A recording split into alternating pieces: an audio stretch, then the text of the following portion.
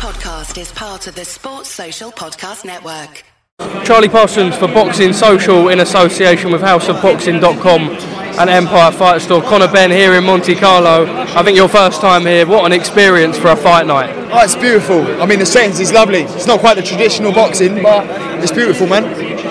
Let's talk a little bit about what we just saw in that fight there. A huge upset, light flyweight. They said it would deliver a week. Probably not like that, but incredible. No, that's crazy. I mean, I didn't expect that. You know, I've heard that the fighter who knocked him out has only got 4 knockouts in 24 fights. So, I mean, that definitely weren't expected, but I mean, it put on a performance for everyone. Conor, we caught up earlier. I didn't manage to catch you one-on-one. Just a couple of questions. We're awaiting the announcement next week. What's changed in your mindset? There was a period, I know it was very tough for you. Why do you want this fight so badly again? It's not why do I want this fight so badly. You know, it is unfinished business, and the public demand it, the public want it. It's the fight to make, and it's a fight I believe I win in spectacular fashion. You know, so there's personal beef there, and there's only one way to settle it. What did you make of the tweet he put out? Which one? The one that you responded to. I don't remember which tweet that was. There's been a few. What do you make of what he's said since it's back on? What do I make of his tweets as a whole? I mean, he's an idiot, and that's it. He's an idiot. Let's not, you know, tweet about it. I'm actually about it. So if he wants to fight and sign the contract, let's stop tweeting about it. You know, and it's all just nonsense.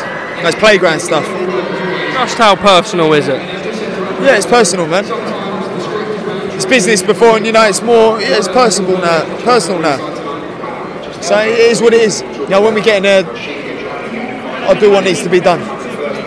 You're very close with your dad. We saw him with you sharing that moment in Orlando. We know that he's in camp with you. What's his thoughts on how this is all playing out? Obviously, a historic moment for the family if it does happen. Like you said earlier, you know, British boxing history. What does he make of it all? Yeah, listen, my dad just wants me to get in there and absolutely, come on, let's go. Yes, sir, come on. I don't play with them, bro. I handle business. Yeah, I mean, listen, my dad wants me to just go in there and do what we all know I can do. And that's it. You know, I think it's even at the bookies or even odds, you know, for me to win. So, I just want to fight, man. Whoever it is. Anyone, just give me anyone, just give me a date and I'm there. I'm ready now. Obviously, we know campaigned at £147, the last one at 154. You believe the power carries up to 160? Tony's very confident in that.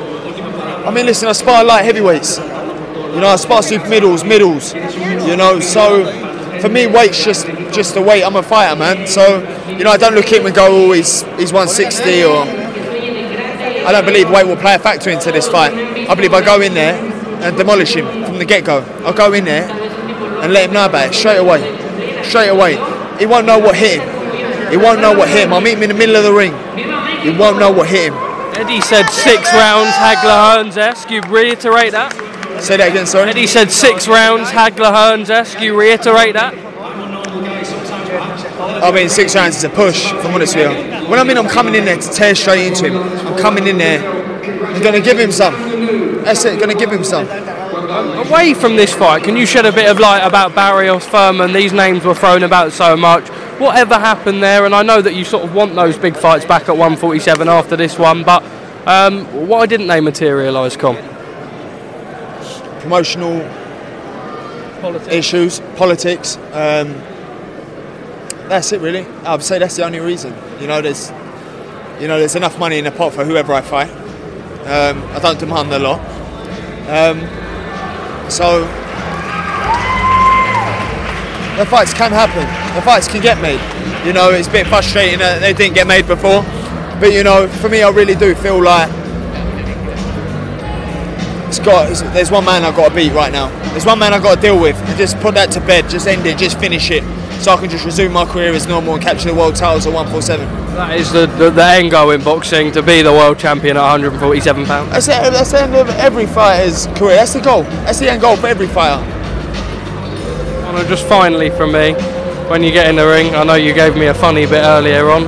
reiterate it, I suppose, on this one. What happens?